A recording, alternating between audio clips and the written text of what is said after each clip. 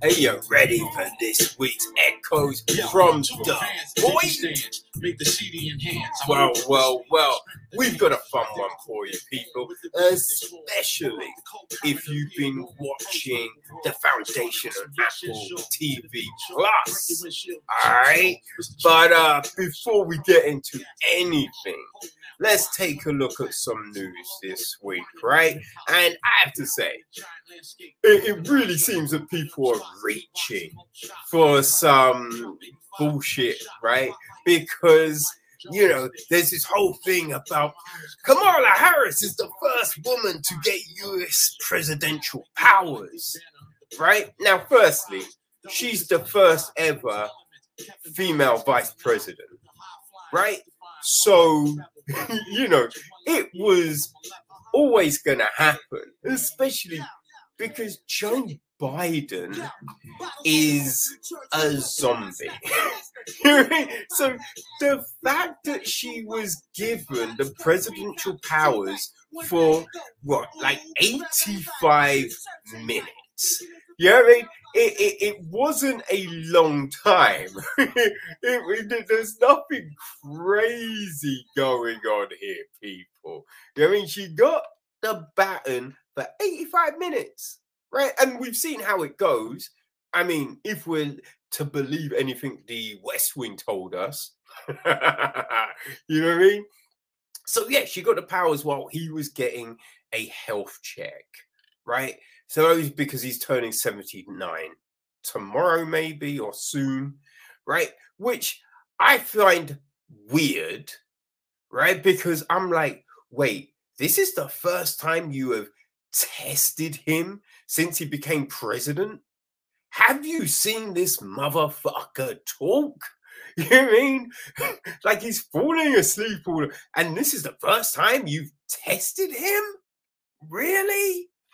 Jesus, right? That alone should make people fucking worried, right? Just that motherfucking statement, right? That's gonna get people worried. But yeah, she got given powers, but let's be honest, the chances Biden makes it the full term, whew, I mean, it's kind of sus, right? I would be more. I mean, I'd have money more on the fact that Bigfoot turns up tomorrow than Biden makes it the full 4 years. So Harris was always gonna get the reins at some point, right? Now, I think the big question is, how long she keep that shit for? Because no one likes Kamala Harris, right? No one likes Kamala Harris. She's a two-faced motherfucker that put people in jail, lied about it. You know what I mean? I say she's two-faced because she called Biden a rapist and then buddies up with him. I'm like, have a moral background, motherfucker. I know you were a lawyer and you're a politician, so backbone not required, but come the fuck on. You know what I mean? Come the fuck on, right? But yeah, this ain't the first time. She's gonna be given those codes at least one more time. At least one more time, people. So yeah, pretty much. I don't know why people are going crazy about this, because I mean, we knew it was gonna happen, right?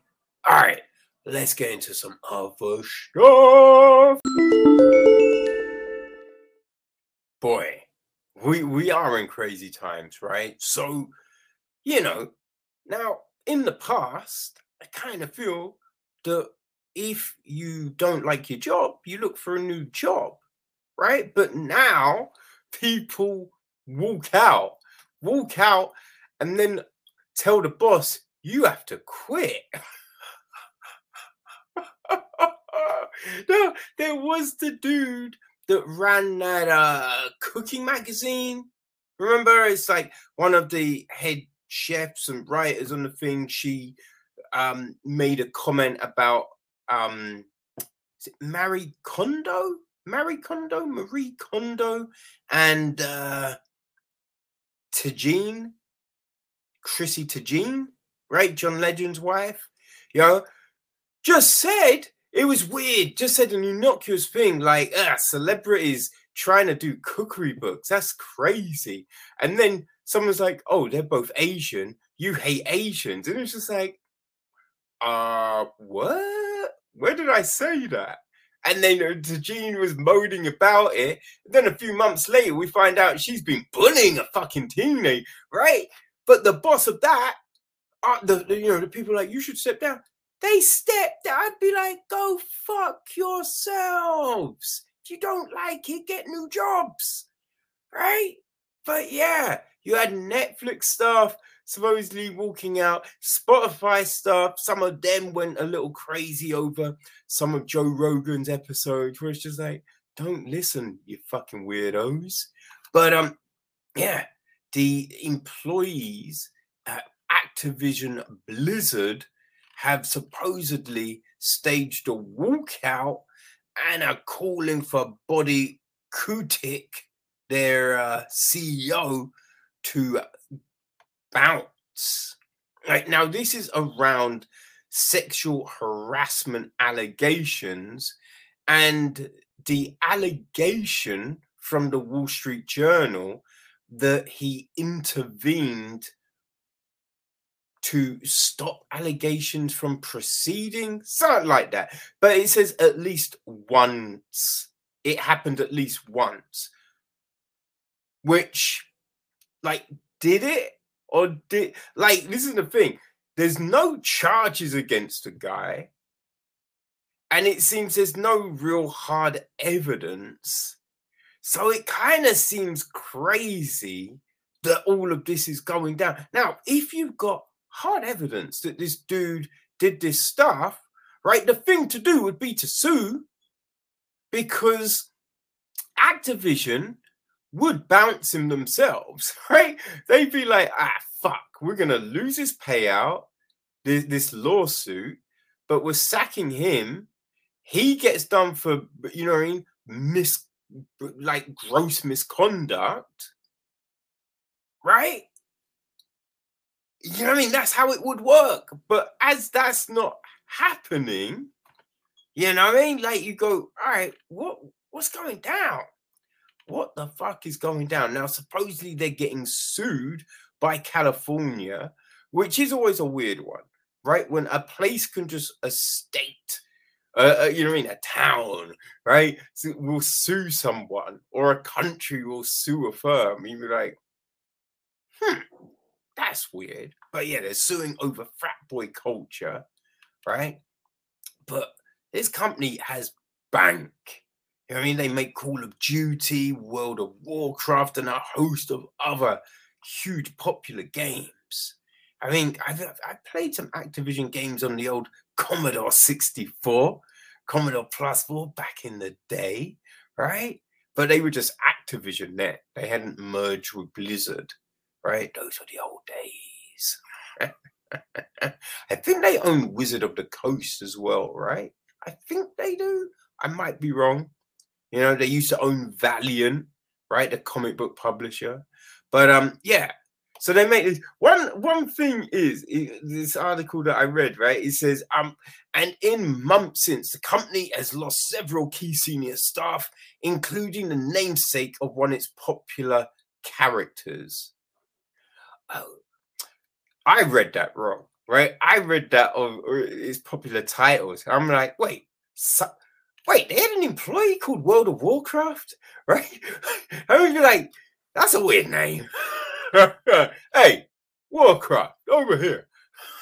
In my office, Call of Duty, we need a talk.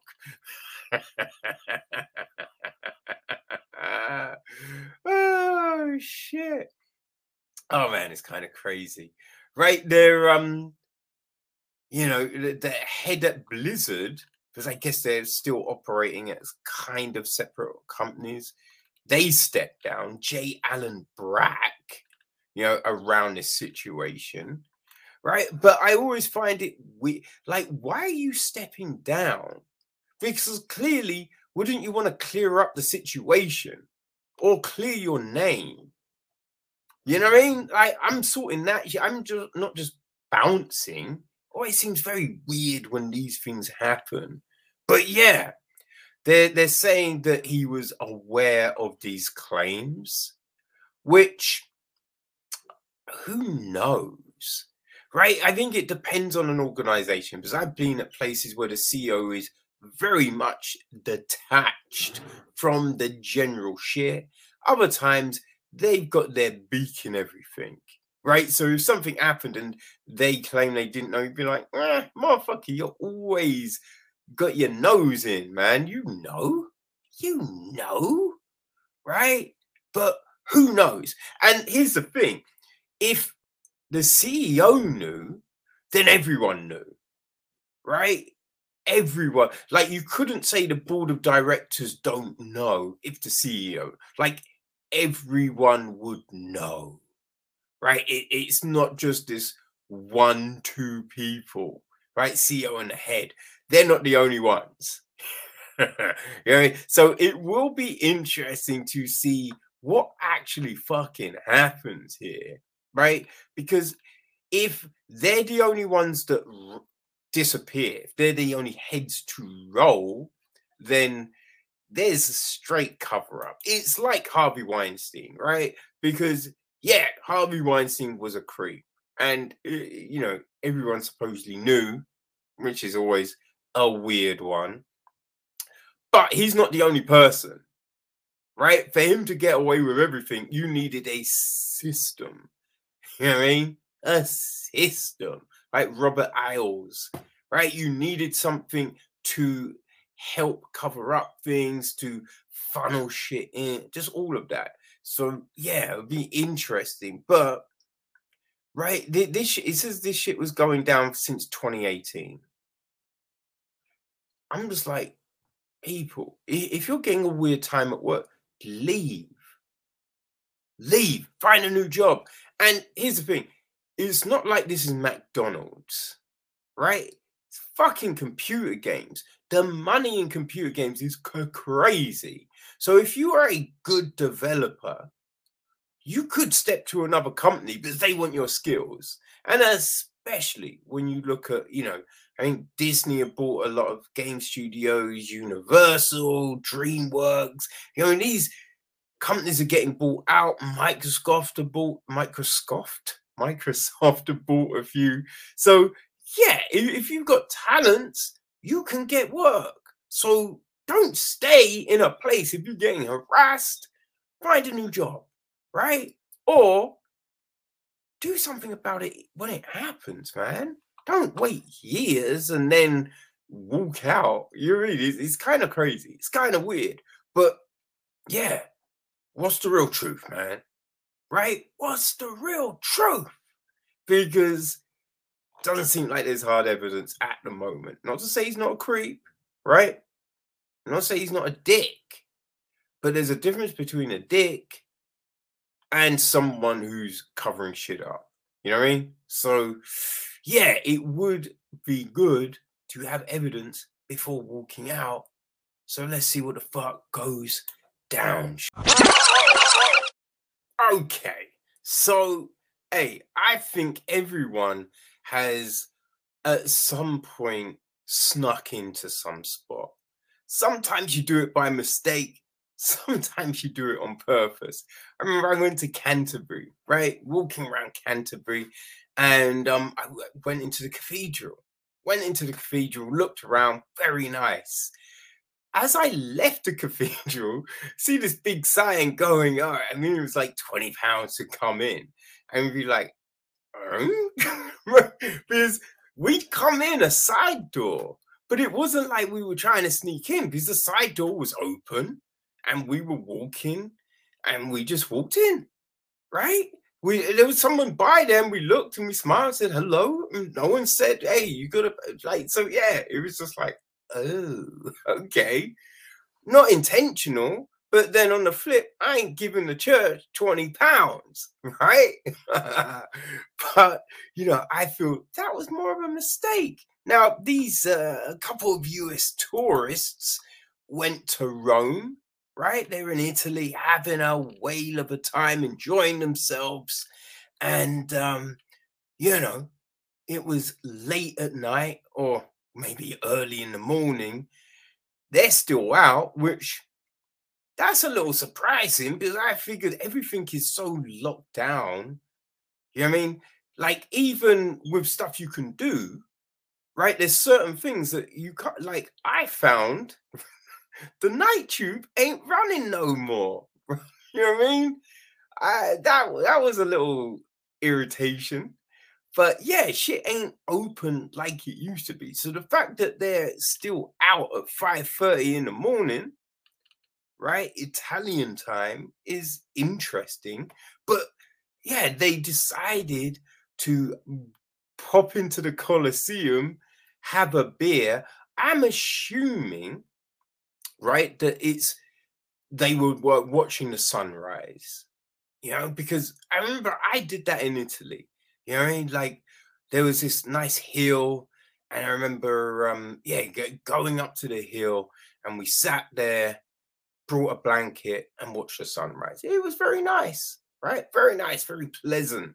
So I imagine that's what they were doing, but they brought beer into the Colosseum, right? Firstly, it's something that you don't do, right? There's, you know, you go to certain places and in certain countries, religious countries mainly, right? You're not allowed to go in, like, you're not allowed to go into like a lot of churches and mosques and things like that in shorts, right? You got to be covered up. There's all these rules, which everyone knows. When you go to another country, there's certain things you look into, right? You look into certain laws to make sure your shit ain't gonna get fucked up, right? So the fact that these dum-dums snuck into the Colosseum, which, you know, that alone is illegal, but then brought alcohol, you just like, oh, what are you doing, right?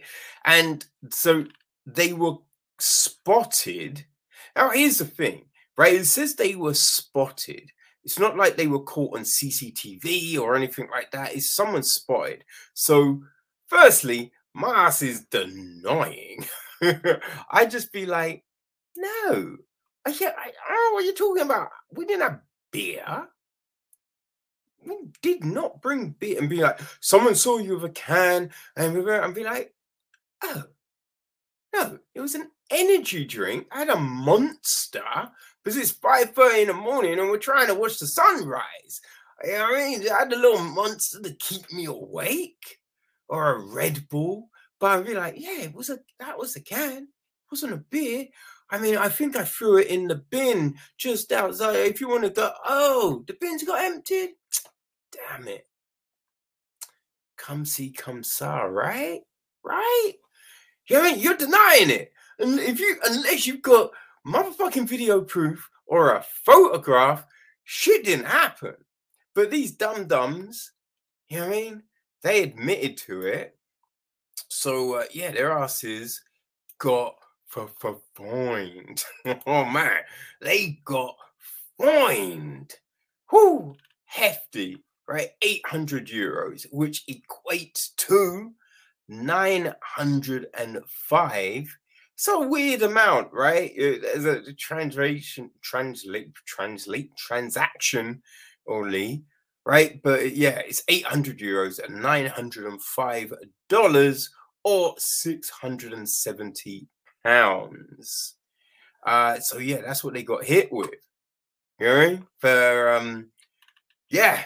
I mean, I think it was mainly for the illegal entry rather than the beers. But again, I deny it. I mean, like, it wasn't us. Maybe someone that looked like us. I mean, I get it. It's nighttime. It's easy to mistake shit, right? Like, if they come hit you a photo and be like, ah, yeah, that was me.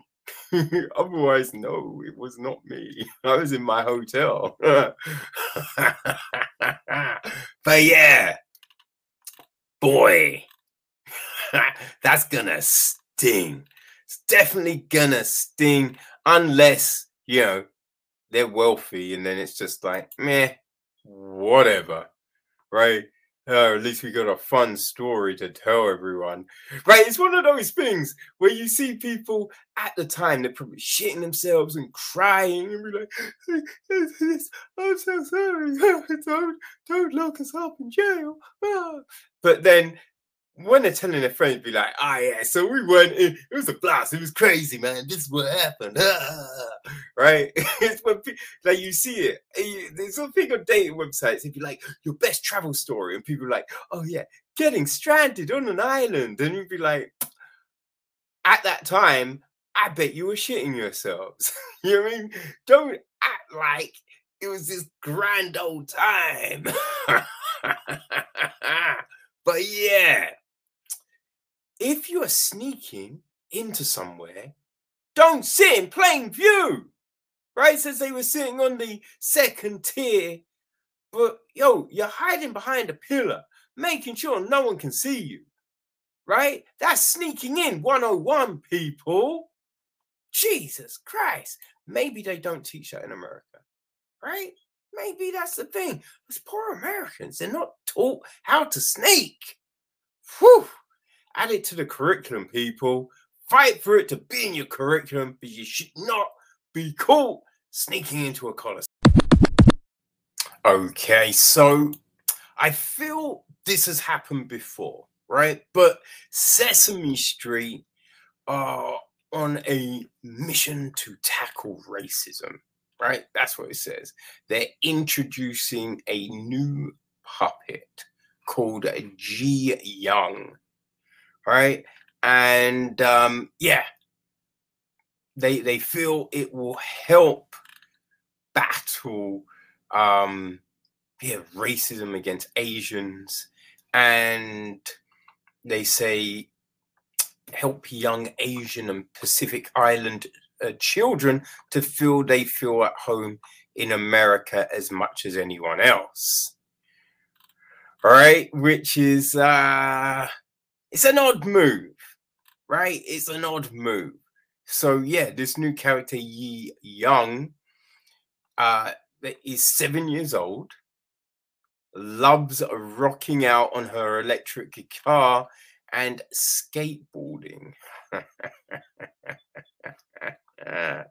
Right, the woman behind Yi Young, her puppeteer is Kathleen Kim, right? And she says she hopes her character can help teach children how to be good upstanding, a good upstanding, and a person who stands up against things like bullying, racism, and hateful attitudes or behaviors.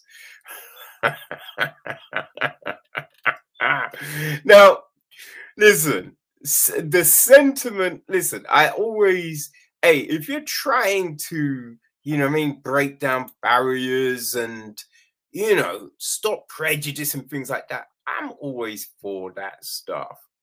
But Sesame Street, where you have bright yellow Big Bird, you've got orange puppets, purple puppets.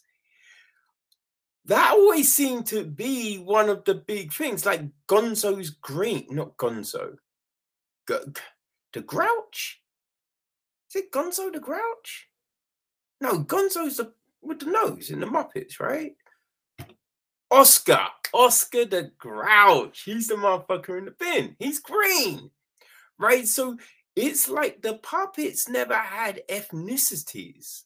That's why it was just open for everyone, because there wasn't that, right? You didn't have this, situation where like, right? The ethnic divide on Sesame Street is weird. There's more, white puppets and black, or there's more, black puppets and there's none of that, because there's no race. they're just all these crazy looking puppets. And when you look at Ji Young, you know what I mean? It's like this puppet is a lightish brown or a lightest orange. I don't know what you would call the color. It's kind of actually more of a beige, but it's not like you look at that puppet and go, I think that's Asian, right? You know what I mean? Like the puppet doesn't look Asian. So it's not like Black Panther with T'Challa or Shang-Chi with Shang-Chi, right? It's not like films like that where you're giving young kids from these communities superheroes that kind of look a bit like them, or just represent their community. It's not that, because yeah, I get that, right? I get that sort of thing, because you'd be like, oh man, hey, we finally got a great black superhero or a great Chinese superhero that is good, isn't just a sidekick or a side character with not much to do, right? It is someone that's at the forefront, that's got kick-ass powers and skills and means something, right? That, you understand the power in that. But in this, does feel a little goofy. Does feel a little goofy. Because like all the messages from what I remember of watching Sesame Street, which, granted, was a few years ago. Let's just say that. It was a few years ago, right?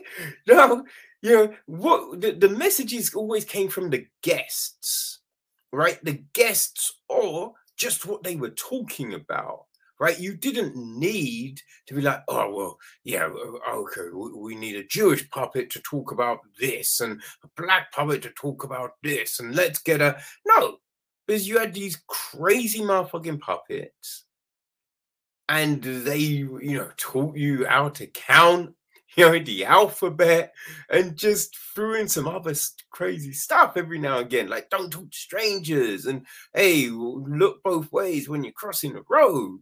You know what I mean?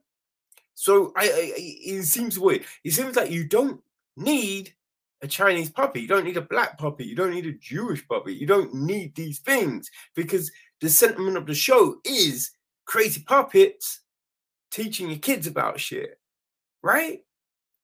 So yeah, I don't know, right? I don't feel, that, again, as I said, look, when you're trying to fight, bigoted behavior, fine. But yeah, I just don't think this works, because it's just like, oh, they hope that young Asian and Pacific Island children feel at home. But firstly, Asian and Pacific Islanders aren't the same. So, you know what I mean? Just having one puppet and going, oh, that represents both groups, that's a little fuckeries.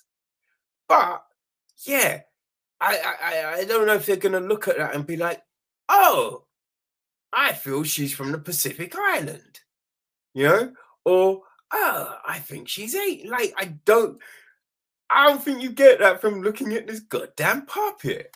I may be wrong, but I think Sesame Street have got their shit backwards. They've gone the wrong way up a one-way street. You feel me? Okay, people, this one seems like a fun story to end our news on, because, you know what I mean? Because of a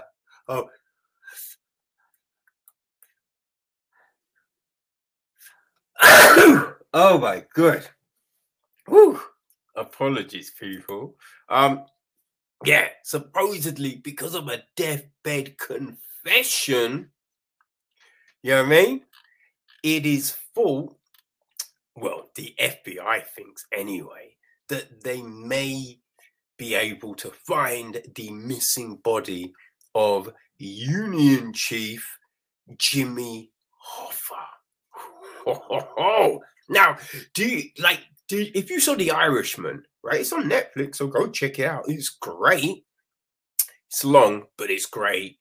Hoffa was in that, so they looked at the whole relationship a little bit as one of the subplots of that film. But yeah, he's been missing for 50 years, and he disappeared all of a sudden in 1975. Right? He was in cahoots with the New Jersey Mafia. You know what I mean? Like everyone knew it. Like he finally got arrested for it, but he got out. Nixon let him out, and he's now not involved with Teamsters, so no power. And it seems he was a difficult character to deal with. Let's just say that. Not to say that anyone deserves to get whacked, but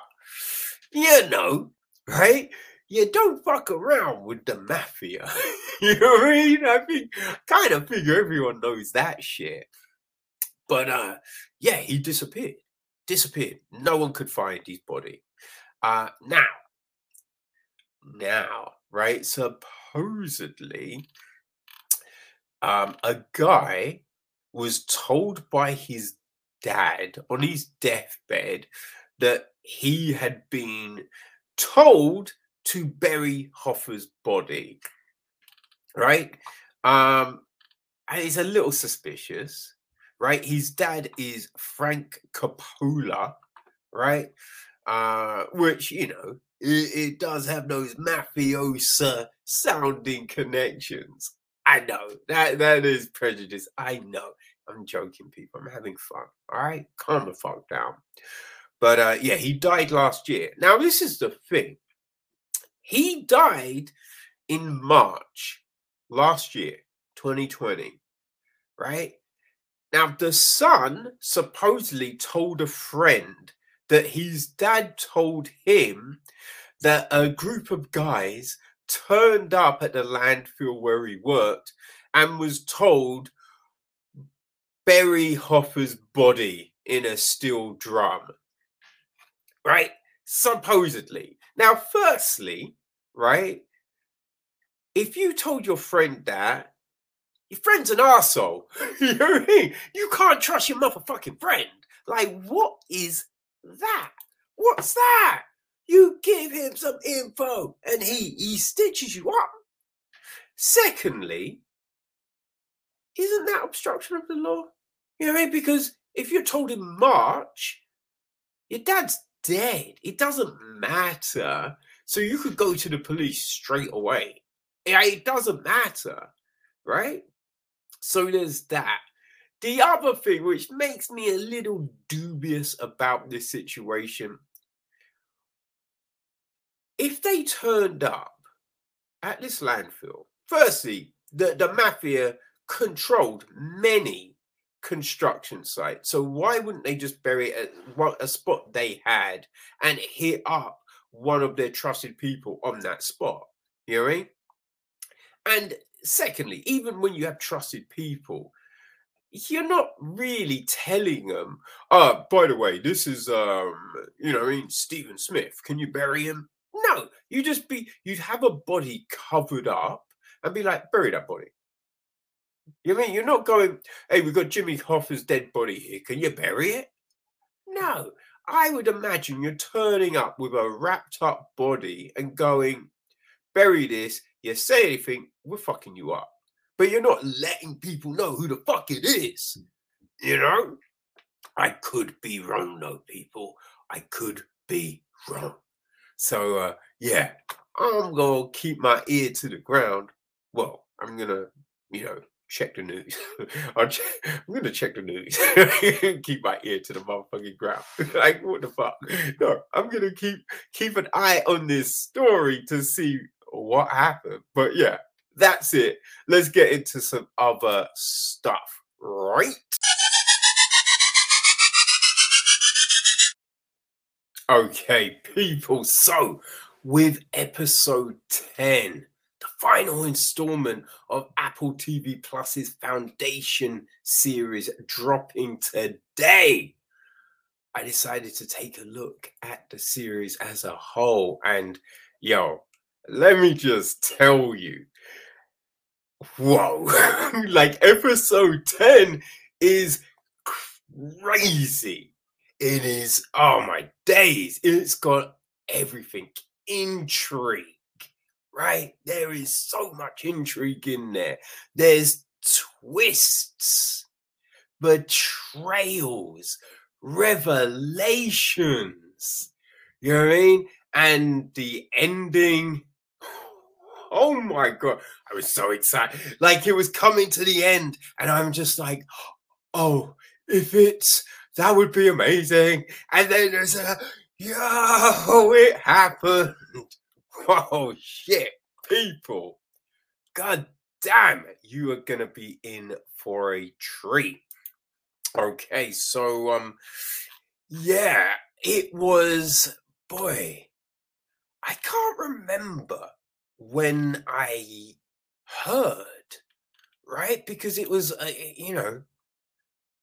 it may have been in 2017, right? It may have been when the production started, but yeah, I remember when, you know what I mean, just like the intrigue, because for years I'd heard that Asimov, um, you know, Asimov, Isaac Asimov, people, the one of the grandfathers of sci-fi, him, Richard C. Clarke, you know what I mean, just laying it down back in the day, right? And when I heard about these books, this series, and it was so good, right? So good. And I've always wanted to check it out, but Audible didn't have the motherfucking books, right? And now they've got the original trilogy, but they don't have the other books. And it's a bit like, I don't want to start it until everything is there.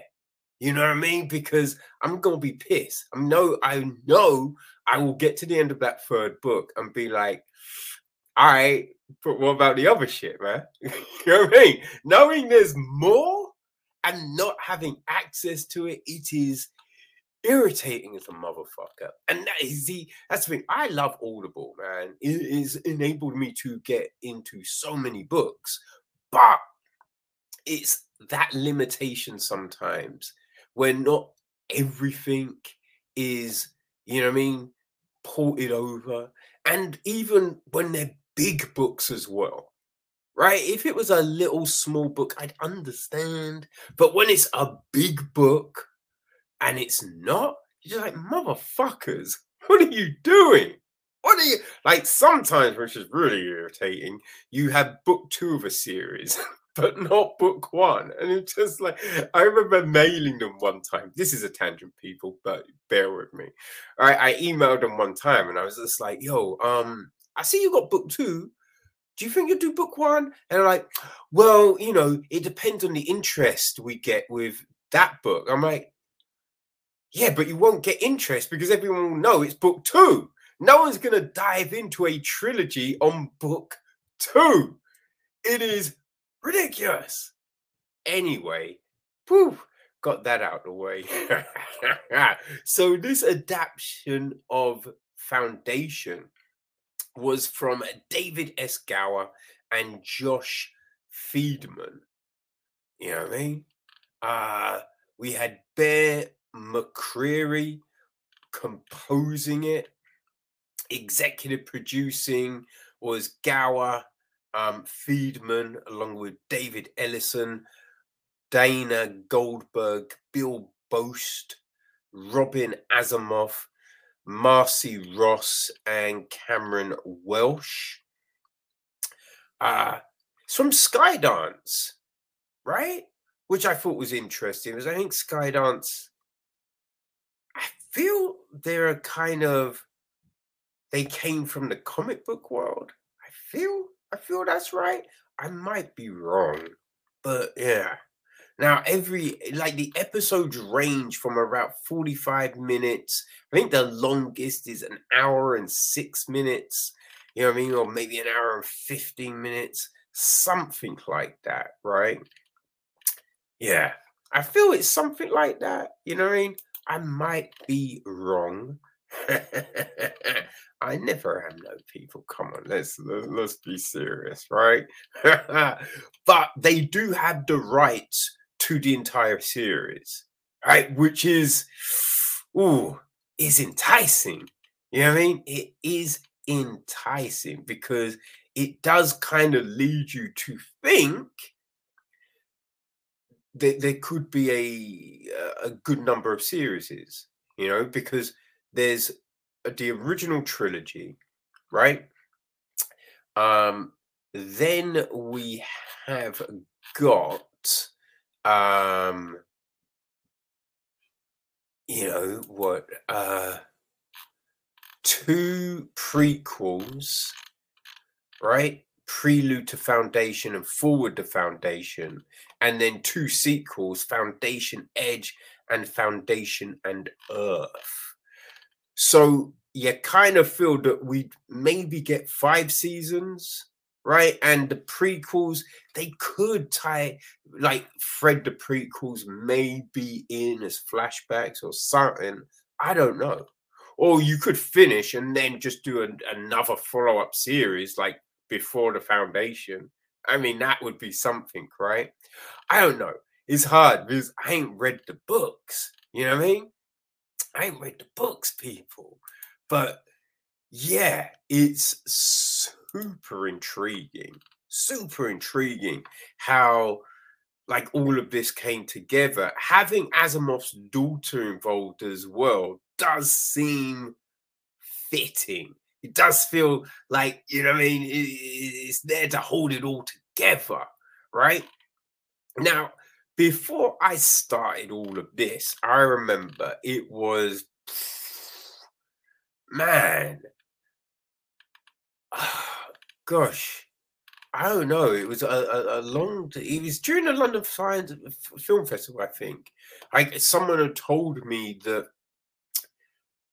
they'd veered off from the books, right? It was kind of the backbone of the books, but it you know, they've changed the story in places.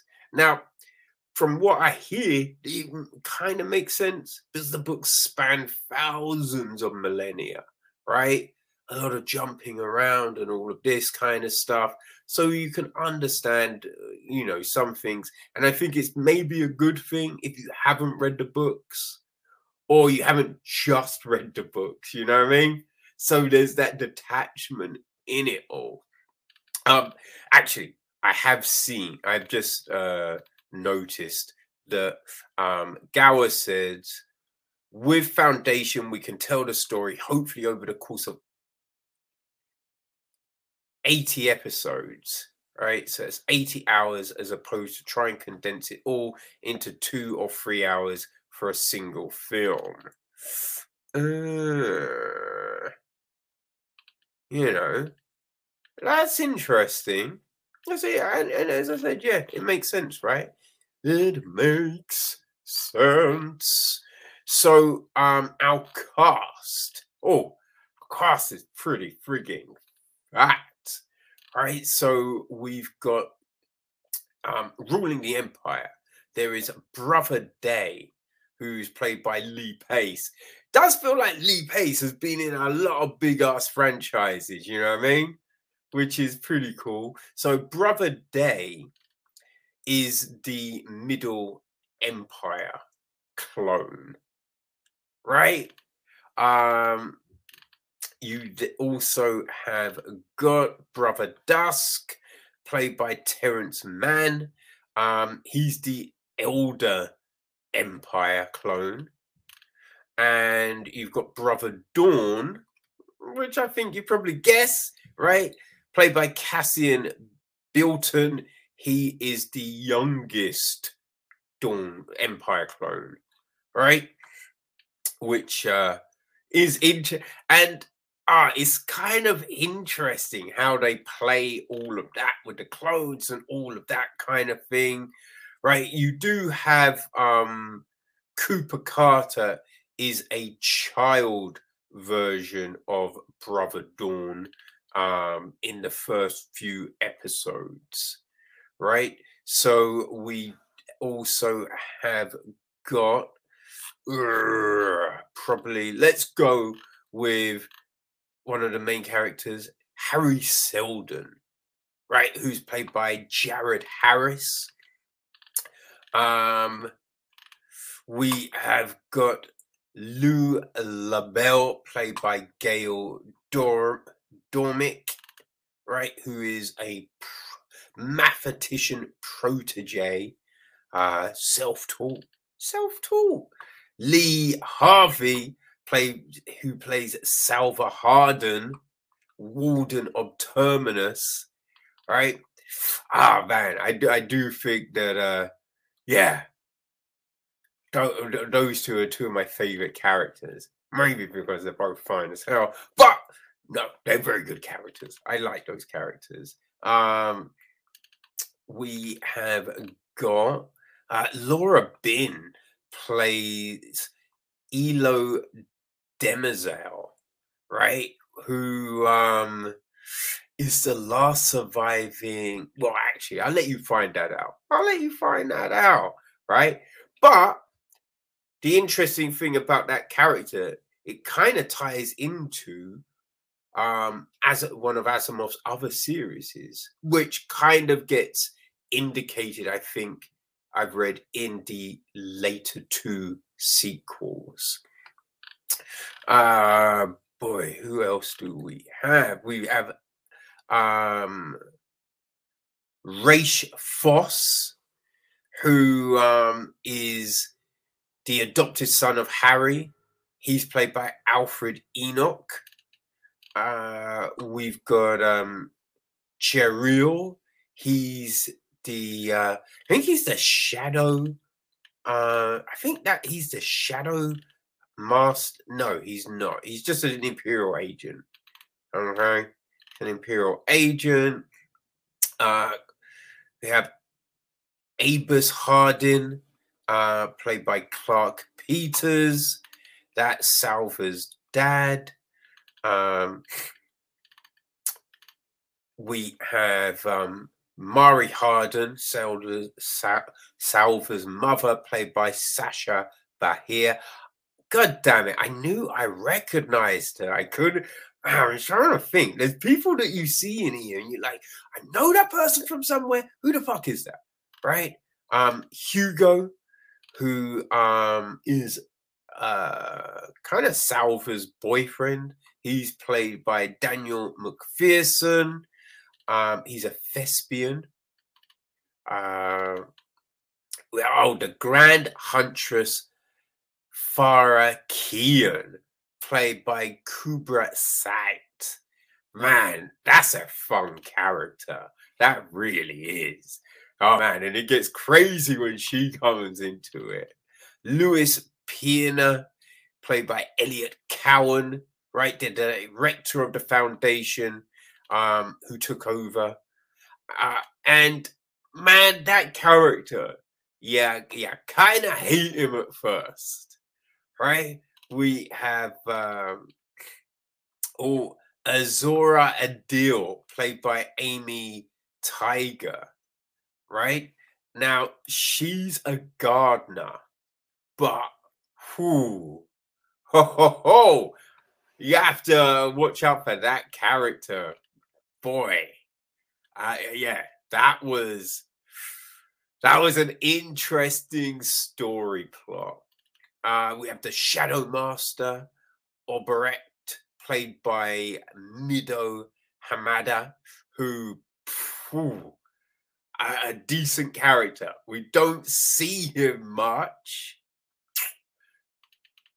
which you know, I may have said too much. Right?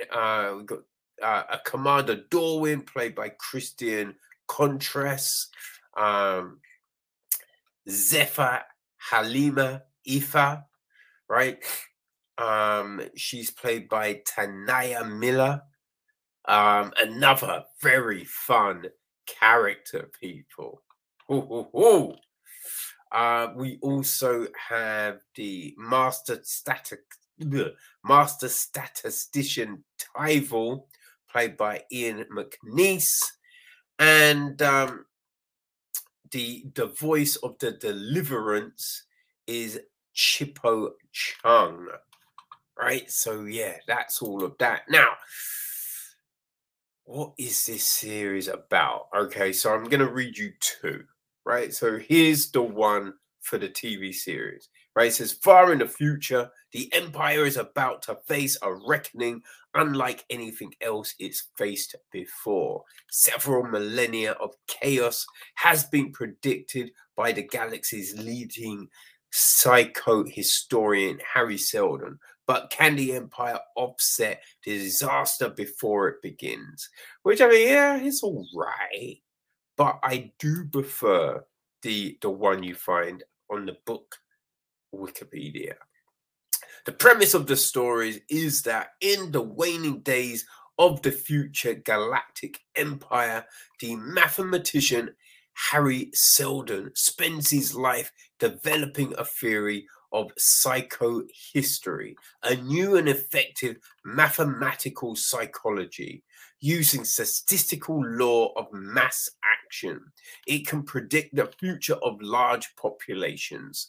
Seldon foresees the imminent fall of the empire, which encompasses the entire Milky Way, and a dark age lasting 30,000 years before a second empire arises. Although the momentum of the empire's fall is too great to stop, Seldon devises a plan by which the onrushing mass of events must be deflected just a little to eventually limit its intergarium to just 1,000 years. To implement his plan, Seldon creates the Foundation. Right? A group of scientists and engineers settled at the end of the galaxy to preserve the spirit of science and civilization, and thus become a cornerstone of a new galactic empire. Right? Now, that is very interesting because, right, Asimov got the idea from the rise and fall of the Roman Empire, right? That he read that, and that kind of planted the seeds for his new creation, which, right, though that original trilogy, it was published between 1942 and 1950. So old this shit is, people. You know what I mean? So but like a lot of stuff like Dune and Lord of the Rings and many other fan favorites, Edgar Rice Burroughs stuff, it was first published as short stories in a magazine, you know. But then in 51 and to 53, that's when it became the 3 books, right? And man, it was so goddamn good, right? There's a TV show, boy, it was so friggin' enjoyable, people. I loved every friggin' moment of it. You know what I mean? It's like I think it speaks to people who probably enjoy Game of Thrones, The West Wing, maybe Lost in Space, right? There's just like Battlestar Galactica. I just think it's got just so much involved in it, you know, which is just so intriguing. You know, like we start off on the water world, right? Because of Trantor. No, we said the water world isn't Trantor. I forget the name of the water world, people. But she comes to Trantor because she's kind of ostracized. Synax, that's the water world. Because she's kind of ostracized, right? And what we learn of Synax, it is kind of crazy. It's kind of crazy. But it's funny because we do see some of that in today's society, in what's happened over the last 3 years of people trying to stifle information flow, right? And I think Synnax is, whew, that's when it gets crazy. And we've seen it in the past, right? And that's the interesting thing about this for me is we see these circles, right, of shit repeating themselves. And though this is sci-fi and it's set in the far future, we had that period where books were being burned, right? Information being stifled, right? Just all of that. Religious fervor, you know, the Crusades, the witch hunts, the Inquisition. There's been all of these things, which is funny because people don't look at that shit and think, we shouldn't repeat it. They're just like, huh, why don't we try that shit again? You know what I mean? But yeah, so we see what's happened to Gale and how she comes to Tranta, the capital of the Galactic Empire, to work with Hari Seldon. She's won this competition to kind of solve this mathematical conundrum. Well, it's kind of not to solve it because Harry's already solved it, but it's to see if you can understand his theory, right? Now she comes thinking this is the start of a new life, right? And she potentially makes a couple of friends on the way. But that really unravels quickly when, so literally she sits down and it's dropped, like this whole thing is dropped on her. And you're just like, yo, okay, where the fuck is this going? You know what I mean? But but you kind of think, all right, no one's dying, right? No one's dying because that would be too insane to kill someone early. Even though Sean Bean, he met it in Game of Thrones, and yeah, didn't think that was coming. You know what I mean? But yeah, the story just we see this shift, and the great thing about the shift that early is you get to see the layer on layer and layer of thinking, of manipulation, and how it's been worked to trigger events. Right now, at the same time, chances are given, but they're scoffed at. Right, and we're seeing all of this, and it is crazy. We do have a time jump, you know, after that, but we jump around, so we see that situation. We do get some flashbacks of Gale and what led her to go, but not a lot. That's all teased, which does get fleshed out as the series progresses. We also kind of see Cleon's, right? The Empire clones, which they're all based on this one early guy, Cleon the First, and he had a vision, and so yeah, he's been cloned ever since, right? But it's fun the way they do it because you get the young, the middle, and the old, right? Which does seem to make sense, right? Because it kind of helps to even out decisions, but it does get crazy. It really gets fucking crazy, man. But we see all of this, and it's the funny thing is because we get the we get to see how that changes, right? How what happens with these clones, we see it, and then we see the consequences of decisions that get made in the first couple of episodes, which again, very fun, right? So all of this is just unfolding this space opera, this such in-depth story, and you wonder where it's going, right? So we get taken to Terminus. That well, we hear about the plans for Terminus, and then when we get there, we kind of have a whole new cast, right? We have a whole new cast, but you're thinking, oh, okay, all right, but this new cast is interesting. Have the Warden and, you know, Salva Harden, all of that. But then suddenly we get these flashes back to other stuff. We're back with the Cleons, right? And we're just like, oh shit, okay, right? How does all of this tie in?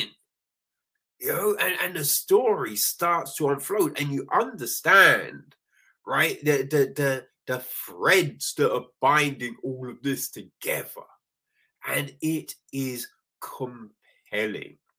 My days, it is so compelling, right?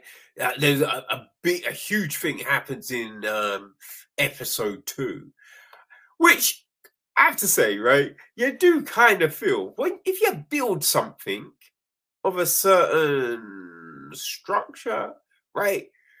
Surely you would kind of think, all right, maybe something like, what if something happened? You know what I mean? But yeah, it's not quite. But it is, whew, like, I do kind of think we have seen something of its like, but I think the way it's captured in Foundation, oh man, it is phenomenal. It's phenomenal. So we have this big thing. We also have our first, huge character shift, maybe, let's say that, which is just, you're just like, what? Like, wait, what? How the fuck? I thought that was, whoa. And you're just like, well, there must be more, right? There must be more. Now, we don't get a lot of clarity until late in the series. But when you kind of hear some of the rationale and everything, you're like, oh shit, I understand, right? It does make sense in some twisted way. But yeah, it was just like, it's fuckeries, man. But then, you know, the ghosts arrive, which is like, oh shit, what does this mean? You know, we get these huge kind of shifts in the interplay of the characters, but yeah, you kind of wonder, what does this mean? Right? It's a little throwback to events that happen in episode 2, which is nice, right? And now this is, again, it's years in the future. So you're just like, okay, yeah, I get that, makes sense. But what's the end game? Right? There's a lot of cat and mouse shit going on. But yeah, I didn't find any point in this that I was just like, oh, this is so dull. You know what I mean? I was just hooked all the way through, and it just builds and builds and builds. Right? We start to get these weird dreams and flashes. You know what I mean? That's very interesting. We get to see Gale's early days on the Synax, which, you know, at first, with where we last leave her, you do think, oh, is this future? But then you realize, oh, no, it's past, right? But it makes sense. But yeah, see some dark shit. And you're like, oh, shit, man. That's some craziness, right? But when you think the series has gone, right, as crazy as it might get, we then see some other shit, like the death of the maiden, right? Which again kind of then ties into I guess a lot of, maybe I might be wrong, but it feels like a lot of Jewish mythology, right? With pilgrimages, and the like. But that, yeah, it takes you somewhere and then it throws you back. But in throwing you back, you kind of feel really sad for this character that you kind of think is an arse, right? Well, you think he's an arse, but you think he's redeeming, and then you think he's an arse, and now you just feel bad for him because of the ramifications and everything like that. But in the last kind of few episodes, the breadcrumbs are there, and that snowball is picking up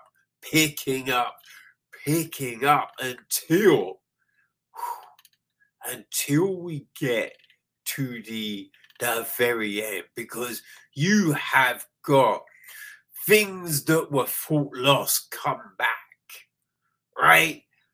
Deaths, plans upon plans, backstabbing, just injury, and the end episode, you're like, how are they going to pull this shit together, right? How is it going to come to a head? What's going to happen, right? Because I need to feel fulfilled, right? I know, like, it's going to finish on some sort of cliffhanger, because they always do. As these, like, TV shows, they always end like that to try and entice you to come back, which is kind of a little crazy, because you're going to come back, right? If you've enjoyed a season and you know there's more, you're coming back, right? But it's just like, how will they end it? Right? Because we've had so much. It's been such a roller coaster. And the end is crazy. It's crazy. Right? You have all these hopes, right? There's searches, there's a time jump, and you just think, what the fuck does this mean? What does this mean? And then we get this crazy thing at the very end, which, boy, it's gonna fill you with joy, but also like, what the fuck happens now? Right? That's gonna be the big thing. What the fuck happens now? Yo, people, the Foundation, so enjoyable. I loved the way it all came to a head. And yeah, I think if you've been enjoying the series up until this point, you will not be disappointed with that last episode. Okay? So, people, boy, enjoy it. Let me know what you think, right? Let me know what you think. Yeah, I just don't think anyone's going to be. I was going to say, I don't think anyone's going to be disappointed. Now, I will caveat with, if you know what I mean? If you were a huge fan of the books and read the books and all of this and loved them so much, yeah, it might be a little, I can't believe they changed that, or they left that out, or they merged those characters. I get it. But, it's a different media. And I always kind of expect some sort of change when you're taking a book to TV or to film. So hopefully people can, I think, experience it for how it is. I think Gower had these comments to make, right? To our colleagues in the Fourth Estate. We started this journey on Foundation nearly 4 years ago. And while I knew that adapting Asimov's work would be the biggest challenge of my career, I couldn't possibly have anticipated the gamut of psychological and physical hurdles we'd have to face in scaling this mountain. I know you know what I'm talking about, because we've all suffered through the same collective experience. I myself lost my mother to COVID complications last May, just after our production was forced into hiatus. And I really wish she could have lived to have seen it. When I first pitched the show, I told my partners at Apple and Skydance that I wanted the series to communicate a message of hope. Hope in the human spirit and a hope in mankind's capacity for ingenuity, because it's, let's be honest, we need that ingenuity now more than ever. So yeah, I'm definitely a fan of all things science. I know this sounds highfalutin, but now that I'm a husband and a father of 3, it was important to me that we provide a silver of a light at the end of the journey. I think that's a sliver of light. Yeah, a silver of light doesn't really make any sense, does it? I'm really reasonably certain the bulk of you will be taken by the scope and spectacle of the filmmaking, but it's my earnest hope that you also find yourself transported on an emotional level. Everything should be available to you on the Apple TV Plus. Yeah, that's not for you. That's for me. But I understand what he's saying. I see it because I think it's there. You know, this is the human struggle, right? What we're watching here is the human struggle, is the human experience. As I said, look, when you look back at history, it's all there. It's all there. So, man, I love this shit, and I cannot wait for season 2. People, I hope you enjoy it. Okay, people. So, I've been reading The Count of Monte Cristo by Jules Verne. No. It's by Alexandre Dumas, not Jules Verne. I love Jules Verne's stuff, but he didn't write, The Count of Monte Cristo. Alexandre Dumas. Whew. Yeah. And it's funny, right? Because there's so many different versions. And this one, it's like, gosh, what is it? I think it's 50 hours. I mean, it's heavy. And it's definitely more dense than any other version that I've done. Right? And I've done big versions, but there's stuff that's happening that I'm just like, I remember that. Right? I thought you got whipped every day in prison. What's going on? So it's dense, right? So I thought, you know what? Let me, sprinkle in something a little bit light, easy, a palate cleanser. So I decided to check out Jules Barnard's Never Date Your Best Friend, which is the 4th in a series, it would seem, right? So there was Never Date Your Brother's Best Friend, then Never Date a Player, Never Date Your Ex, and yeah, now it's Never Date Your Best Friend. There's also Never Date Your Enemy, which kind of, what I mean? You're a bit like, Never Date Your Enemy, it kind of makes sense, right? I don't think you need these books, but yeah, it's this Never Date thing. They're very, like, it was 3 hours, something like that. Not a long book, right? Which again, I thought, boom, that's good. It's narrated by Zachary Weber and Emily Brewer, I think. And the gist is this: I'm stuck in the friend zone with the hottest guy I've ever known. Oh, and he's my best friend. Zach pushes me away the moment sparks fly, and sparks have been flying since the day we met. For some aggravating reason, he's intentionally keeping me at a distance. The way I see it, I have 2 options. I can leave town and make a fresh start, or I can show Zach how right we are for each other.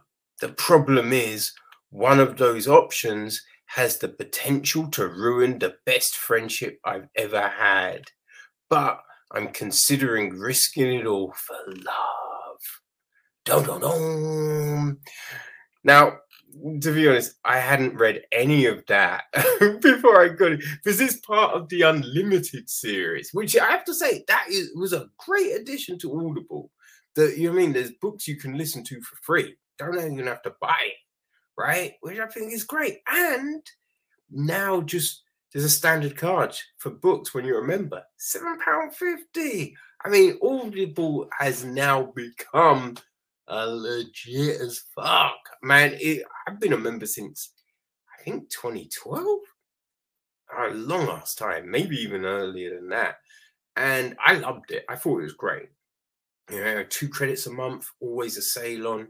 You know, but just these new additions have really just boom made it insane.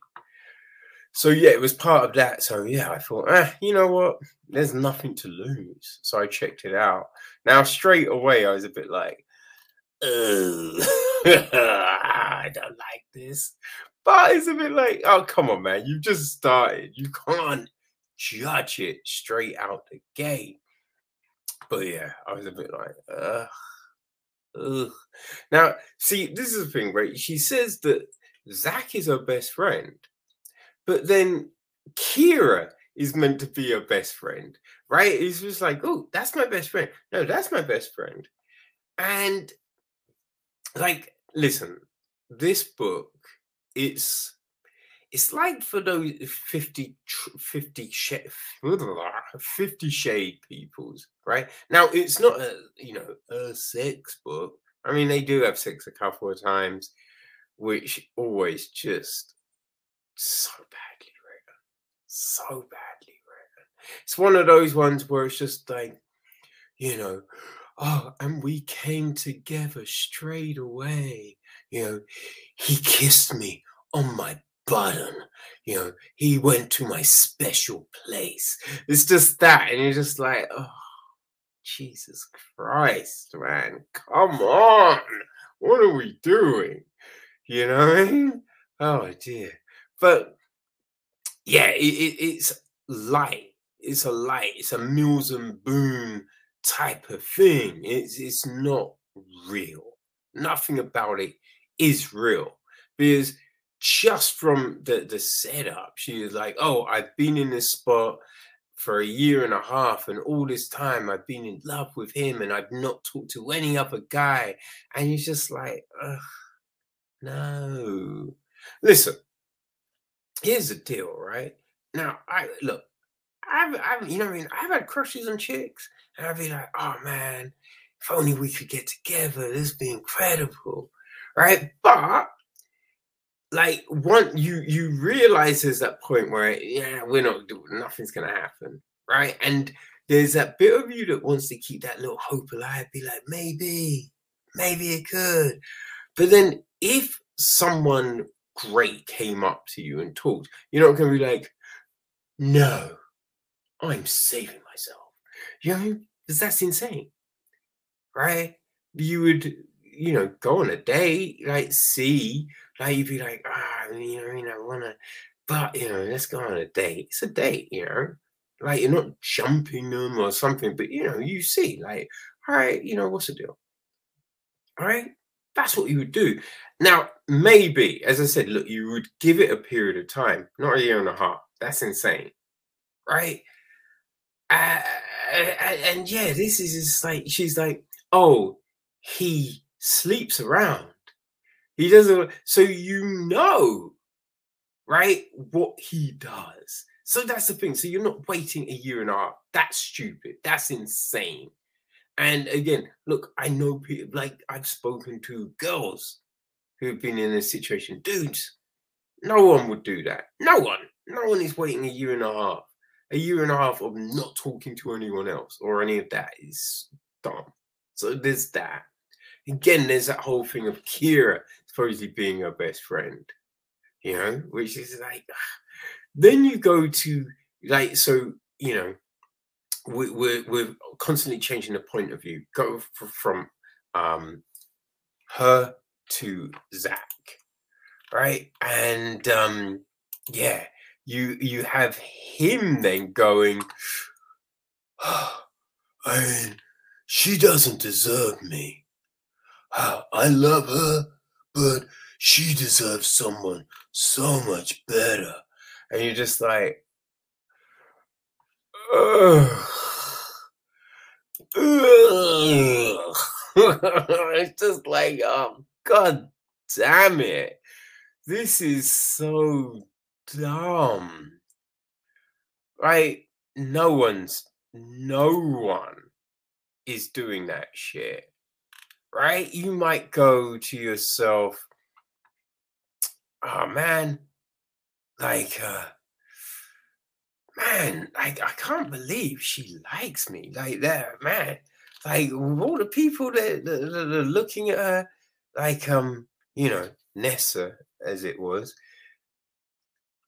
I'm surprised she wants to go out with me, but you're not like, oh, I'm not good enough. I'm not like, you know, someone wants to date you and be like, no, I'm too much bad news for you. You're like, no, this is so stupid, right? It is just dumb. All of this. You have like you know, she gets invited out by some like people that she knows, some friends, and he's like, "Oh, I've got to go and keep her safe. Oh, I can't believe he's looking at her. Whoa, does he want to date her?" And you're like, "What? Like you're putting your dick in everything." But you would then try and cock block her, even though you're not trying to date. It was just this stupidness. And then for her to allow the shit, right? It'd be like, oh, I'm a kick-ass woman. Buh, buh, buh. But then it's just like, okay, you can do that. Right? They're meant to be best friends. Meant to be best friends. They know nothing about each other. Nothing. Right? No. If this was a few months in, I get it. But you know someone a year and a half, and you don't know if they've got siblings. You don't know, like, just, you know, like their hobbies. You don't know any of that. Like, you ain't best friends. Like, what the fuck are you talking? You ain't best friends, motherfucker. You know what I mean? You know what I mean? It's just stupid. And yeah, it's just full of these, I'm pulling away, right? There's this older woman that he's been having a fling with. And again, you get this at the very start. There's no spoilers here, people. But it's just like, oh, I've been trying to break it off with her. All this, and you're like, no, you ain't, right? It's not difficult, right? Especially if you've been dating someone from a young age, right? You just be like, I'm telling the police. So all you have to do is fucking simple. There's no, oh, how can I do it? I just don't know. Oh. Just, it's lame, right? There's a point where it's like a friend doesn't cook, but she made some shop bought stuff. Shop bought stuff. So it's not going to taste incredible because it's shop bought. It's not going to taste disgusting, but it's just going to taste shop bought. And she's just like, oh, I had to go because I had to try her cooking. I'm like, what are you saying? You've already said, oh, it's shop bought. Oh, that makes sense. Blah, blah, blah. And then the next thing, like, God, I couldn't not try her cook. You're like, oh, Jesus Christ. Jeez.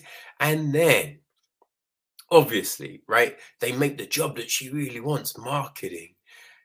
I hate that shit.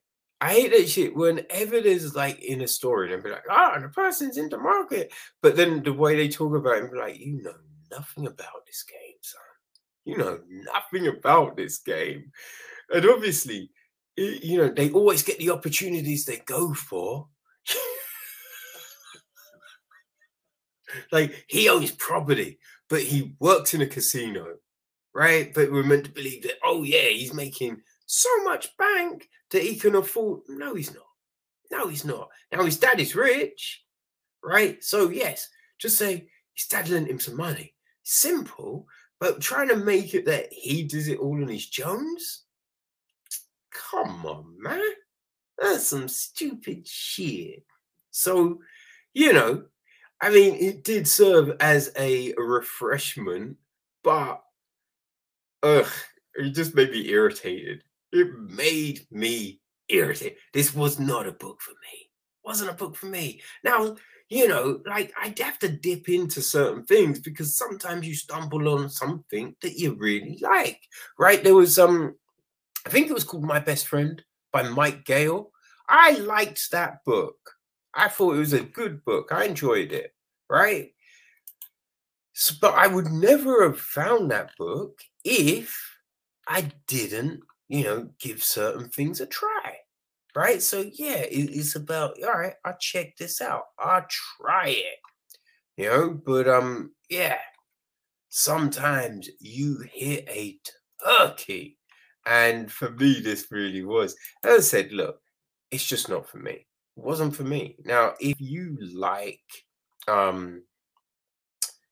Chili Cooper, you know, Jojo Moyes, all of that, you'll dig it. I think it'll probably be for you. You know, fortunately, it was not for me. But back to the Count of Monte Cristo, it is.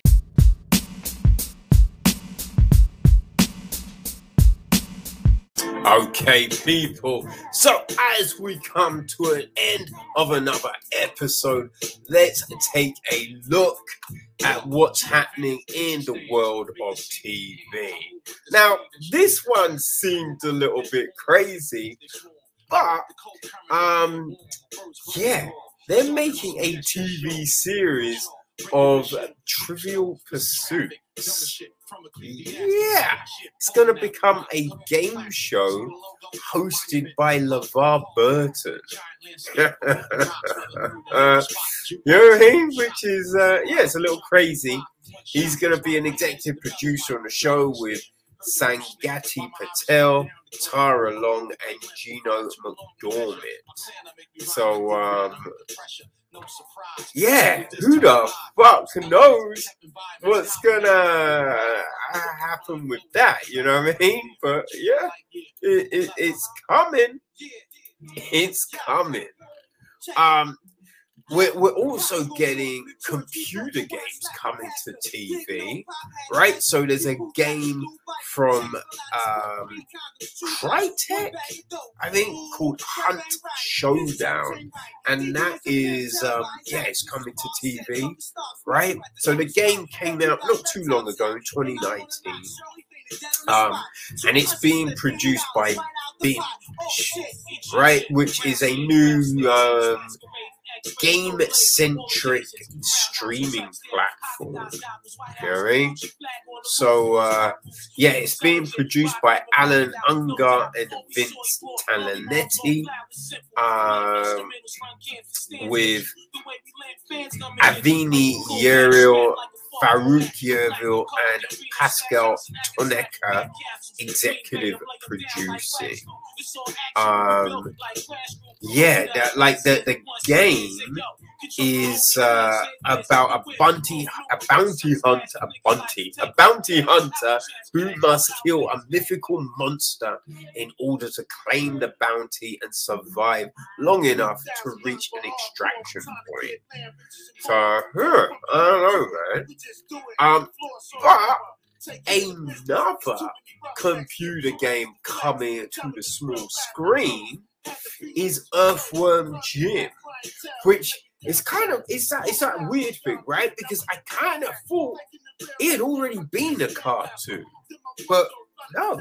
I mean, I know it became a comic book series over, I think, Oni or Image, one of the two. But yeah, it's now coming as a animated series, right? So the computer games follow the adventures of Jim, a worm in a futuristic robotic suit who fights evildoers and navigates the galaxy, with each planet home to a race of anthropomorphic animals.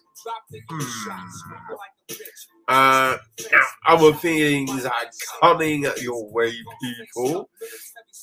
Now, it does seem that a lot of big studios tied themselves into comic book studios because it's a great way of getting content, and New Regency is the latest to form an alliance.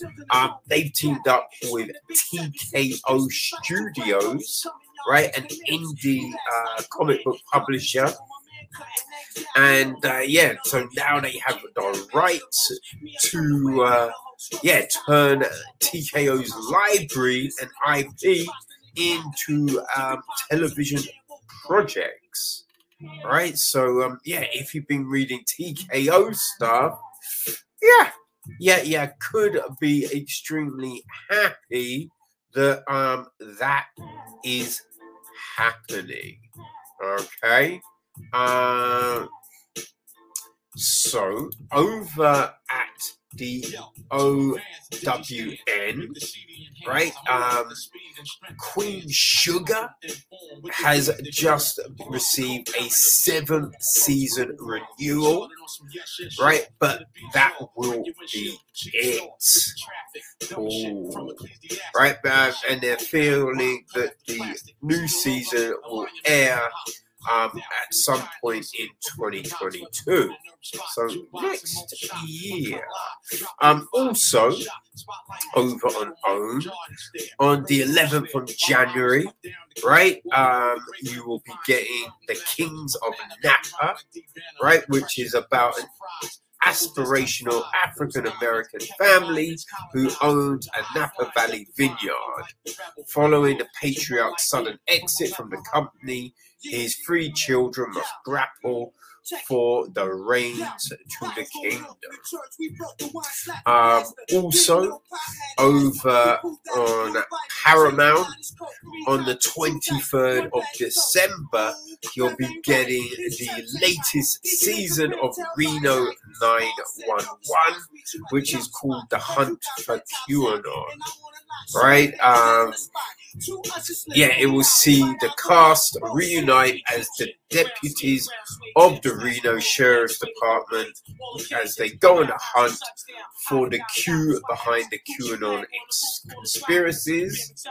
On the 28th of January, Apple will be launching After Party, which is a murder mystery at a high school reunion. It's a limited series from Phil Lord and Chris Miller, starring Tiffany Haddish, Ben Schwartz, Ike Barinholtz, Dave Franco, and Ilana Glazer. And then over on Hulu, so a couple of things coming. Yeah, so on the 9th of December, they will be dropping Bloods, which is actually, it's a UK series that Sky created, 10 episodes, right? And then on the 26th of December will be the 10th season of Letterkenny, a Canadian comedy series.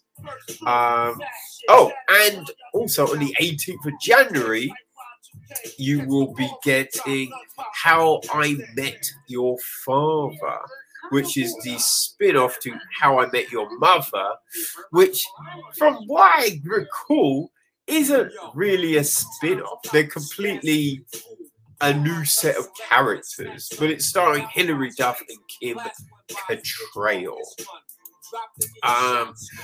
So Epix, right?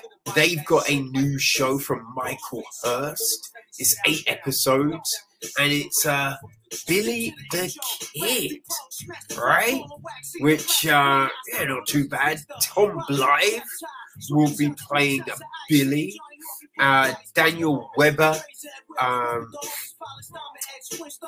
yeah, is playing Jesse Evans, right? So, yeah, that sounds fun. And, you know, Hearst, right? He's had the Vikings, the Tudors, great shows. So, you know what I mean? I'm kind of feeling that this is, it should be good, right? What else do we have? All right, so Universal, they are developing Dark Woods, which was a scripted podcast, right? It's a story about when a body of a young volunteer is discovered in the middle of the California redwoods. Two estranged ex-spouses, a stubborn game warden, and a charismatic councilwoman end up having to put their personal differences aside to learn the terrifying truth about what is happening in their state park. The investigation leads to a surprising twist impacted by the illegal marijuana grow sites and a much larger crime organization. All right, well, we'll see what happens with that. Now, this was pretty big news. So, the fourth season of Star Trek Discovery was meant to be dropping on Netflix, right? I feel this week, but all of a sudden, boom, it's not happening, and all three previous seasons have gone, no longer on Netflix. And that's because, and so the whole thing was at the very beginning, right? Even though it's a CBS Paramount series, Netflix helped fund it all, right? But deals have been made. Viacom have paid Netflix off, and so now, Discovery is coming back because they're looking to send Paramount Plus internationally. It's in a few other countries in America, but they're looking to make a big push, and they want, Discovery is one of those flagship titles, which but their push does not cover nearly as many places as Netflix. So it does feel like they're fucking everyone over, but them's the breaks it would seem.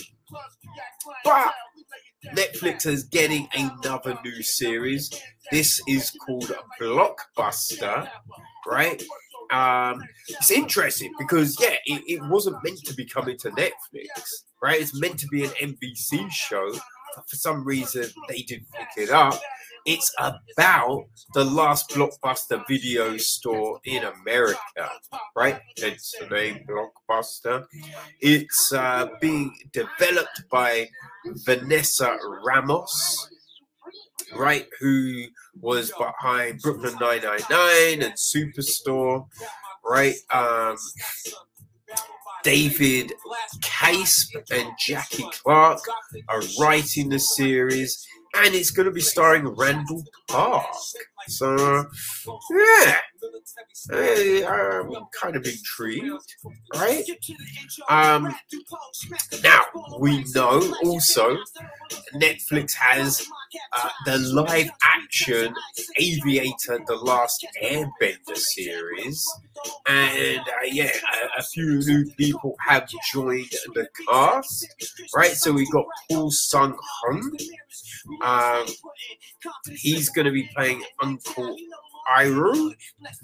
Lim K-Soo is going to be Monk Gastayo, and Ken Long is Commander Zeo.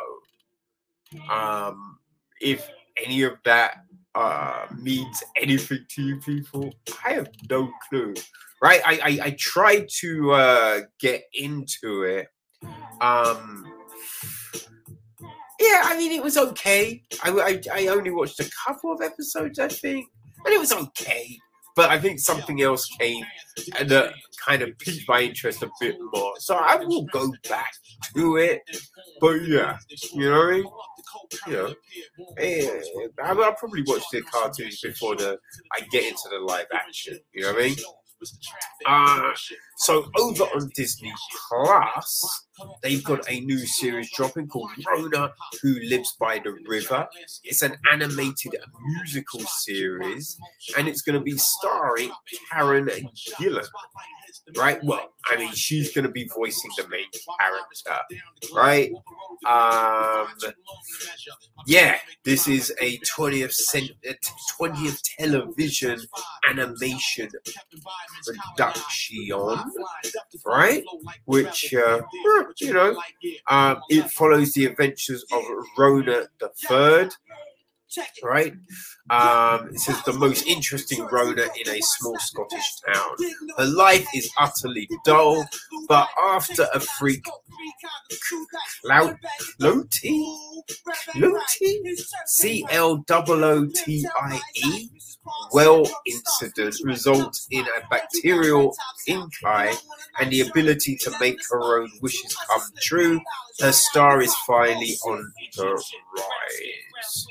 So, Emily Kapnick will be the showrunner and executive produce. Yeah, so we'll see what happens. Danny Elfman is doing the music, which, yeah, that should be fun. All right, so Warner Brothers have just signed a big deal with Lena Waithe, right? Her Hillman Grad production company, right? And the first thing to pop is a scripted drama inspired by the documentary Hoop Dreams, right? Aaron Rushton Thomas is writing it, and it follows two African-American teenage boys in 1990 Chicago experiencing the privileges and pitfalls of being high school basketball phenoms. So, yeah, I like the documentary, so we'll see what this is like.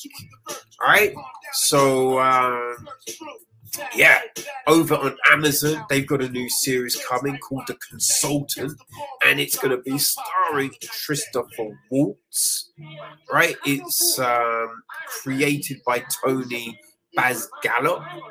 Right, it's said to be a darkly comedic workplace thriller that explores a sinister relationship between boss and employee. So yeah, so we will see how that all unfolds. Matt Sharkman is going to direct and executive produce the series. Also, right, FX on Hulu has a new series called Fleischman is in Trouble, and it's going to be starring Jesse Eisenberg. Right, it is based on a best-selling book from Taffy Brewster Ackner, right, and it follows a recently separated 40-something Toby Fleischman who dives into the new world of app-based dating with a level of success he never had before he got married. At the same time, though, his ex-wife Rachel disappears and leaves him with the kids with no indication of where she is or if she plans on returning. Dum, dum, dum. So, yeah. And then you have that. It's also going to have Lizzie Kaplan as Toby's best friend, who he reconnects with after his divorce, and she will also be the narrator.